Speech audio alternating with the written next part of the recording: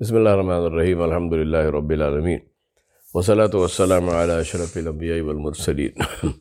Muhammadur Rasulullah sallallahu alayhi wa alihi wa sahbihi wasallam. Tasliman kathiran kathira. Hamabadu. I mentioned to you that I will tell you what happens and why I am saying that machine slaughter is not halal. I am describing to you what I saw, like they say, with my own eyes. That's a redundancy because you can't see with somebody else's eyes. I saw with my own eyes in a chicken processing factory in a country which I will not name because people will identify who it was. The process is the way I am describing it. At one end of the machine of the assembly line, chickens come in and they are put into funnels. There is a line of funnels into which the chickens are put upside down. So the head of the chicken comes out of the mouth of the funnel, the tube. Now this line of chickens upside down in the funnels goes into and passes through a bath of water. There is a tub of water in which these chickens, their head is dipped. And in that water, there is electricity. So they get what is supposed to be a mild shock. Now, obviously, you get a shock in the head, it stuns you. But obviously, nobody has done any cardiac profile of the chickens before they put them into those funnels head first. So, invariably, one or more of those chickens, as this assembly line moves along, they die right there. As soon as they get a shock in the head, that chicken is dead. Then the thing moves further, and there is a knife. Now, there are three kinds of things. You either have men standing there and cutting chickens. Every person cuts the alternate chicken because the line moves too fast. They cannot get to the next chicken. So each man cuts the one that comes after the one he cut. So every man cuts the alternate chicken. So they have blades and they slit the throat. There is no time to say Bismillah, Allahu Akbar and so on and so forth. They're just slitting throats. These men are standing there for 8 hours because the machine does not stop. Now you stand there for 8 hours. You have to, when you want to go to the toilet, you have to go to the toilet. You cannot go to the toilet. So you go to the toilet right where you're standing. So those men who are standing there for 8 hours, they are wearing adult diapers. And they have urinated. Maybe in some cases they have even defecated in those diapers, in those overalls that they are wearing. And those men are slaughtering, slitting the throats of those chickens. That is one process. The second process is, there is nobody there, there is a mechanical blade and the blade slices. And there is a tape which is running, which says Bismillah, Allahu Akbar, Bismillah, Allahu Akbar. This just repeats and repeats and repeats. And there's a tape which is running which says that. There's a third process. See how, may Allah protect us from such ulama and from such people. We see how people fool themselves and they fool us. There's a third process where the blade, on the blade is written with a marker, Bismillah, Allahu Akbar. Right? Now, tell me something, a simple thing. If you go to your imam and ask your imam, tell your imam, look, I don't know how to do the slaughter, right? I do not know how to do the slaughter. So, here is a knife. Why don't you just write on the blade, Bismillah, Allahu Akbar, and I will use this knife to slaughter whichever chicken I want to slaughter. Will your imam accept it? Will your imam say this is okay? This is one of the methods of Islamic slaughter, which is to write Bismillah, Allahu Akbar on a blade and give it to somebody and say, now this blade is good and you can slaughter animals and that animal is going to be considered to be Islamically slaughtered. Will an imam say that? Will a mufti say that? Will an alim say that? Similarly, if you go to the alim and say, look, please say Bismillah, Allahu Akbar, I will record it on my phone and when I'm slaughtering an animal, I will just turn the phone on, and the phone is going to say Bismillah, Allahu Akbar, and I will slaughter the animal. This slaughter, is it halal? Right? Ask, please do this.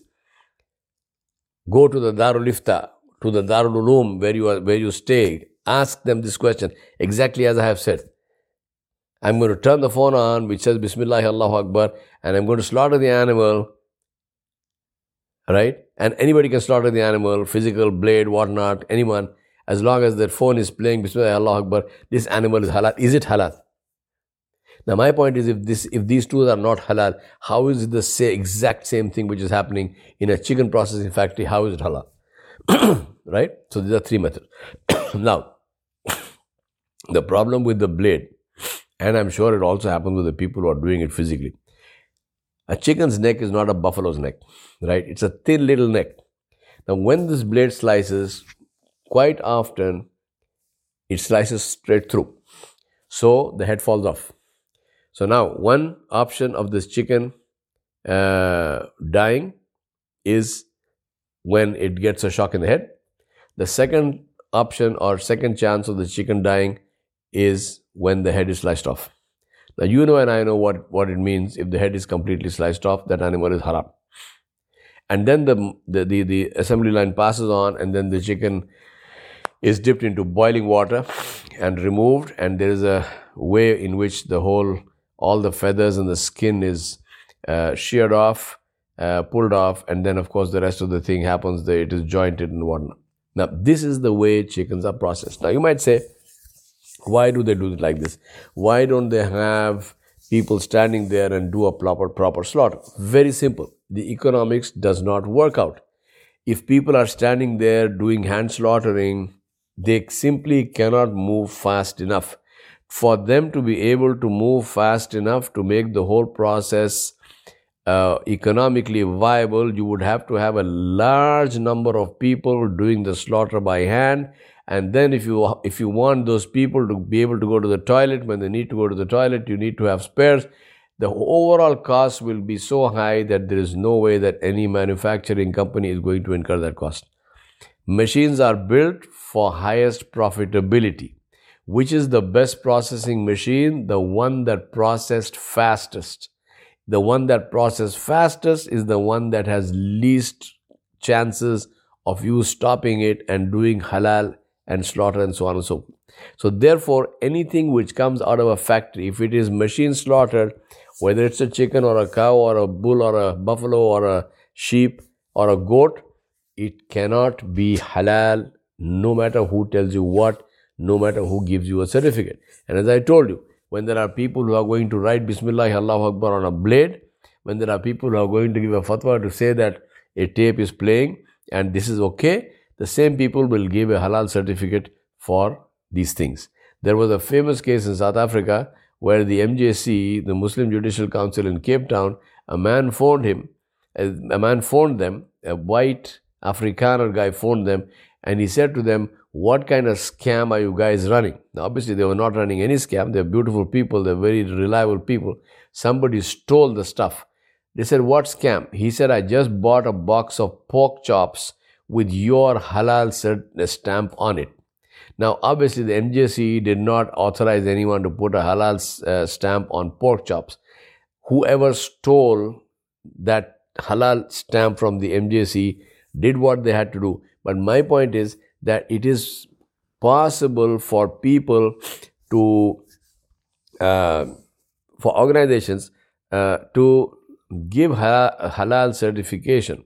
It is possible that halal certification is given by people who either don't know the process or who don't follow the process periodically, who check on it over and over again to make sure that things are going as planned, and therefore halal certificates are given.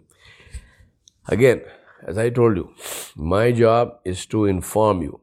My job is not to compel you. Despite my warning you, if you still want to go and eat all kinds of doubtful chickens and doubtful stuff, that is your choice. It is your body, it is your stomach, it is your taqwa, it is your heart, it is not mine. It is your dua, it is your ibadah, it is not mine. You want it to be accepted. You want your body to be safe from the hellfire. Do what I'm telling you to do, which is do not eat any animal or bird that is not hand slaughtered by a Muslim. Anything that is factory processed is not halal. It cannot be halal.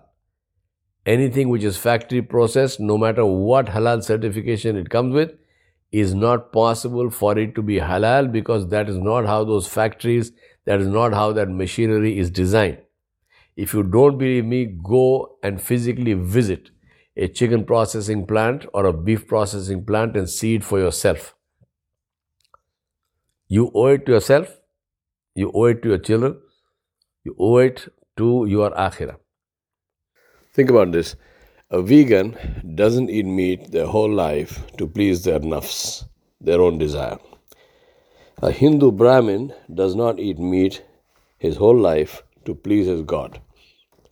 And a Muslim cannot give up meat one meal when he is not sure of whether it's halal or not to please Allah subhanahu wa ta'ala. Is that who you are? Ask yourself this question. Is that who you are? And if that is who you are, then what are you going to expect from Allah subhanahu wa ta'ala when you make dua to Him? As I said again, وَمَا عَلَيْنَا إِلَّا الْبَلَاغُ الْمُبِينَ. It is not for me to do more than to explain it clearly as I have tried to do. I ask Allah subhanahu wa ta'ala to save us from ourselves and to save us from our nufus, from our nafs, from our desires, and to enable us to earn halal and eat halal. وصلى الله على نبي الكريم وآله وصحبه أجمعين برحمتك يا رب العالمين.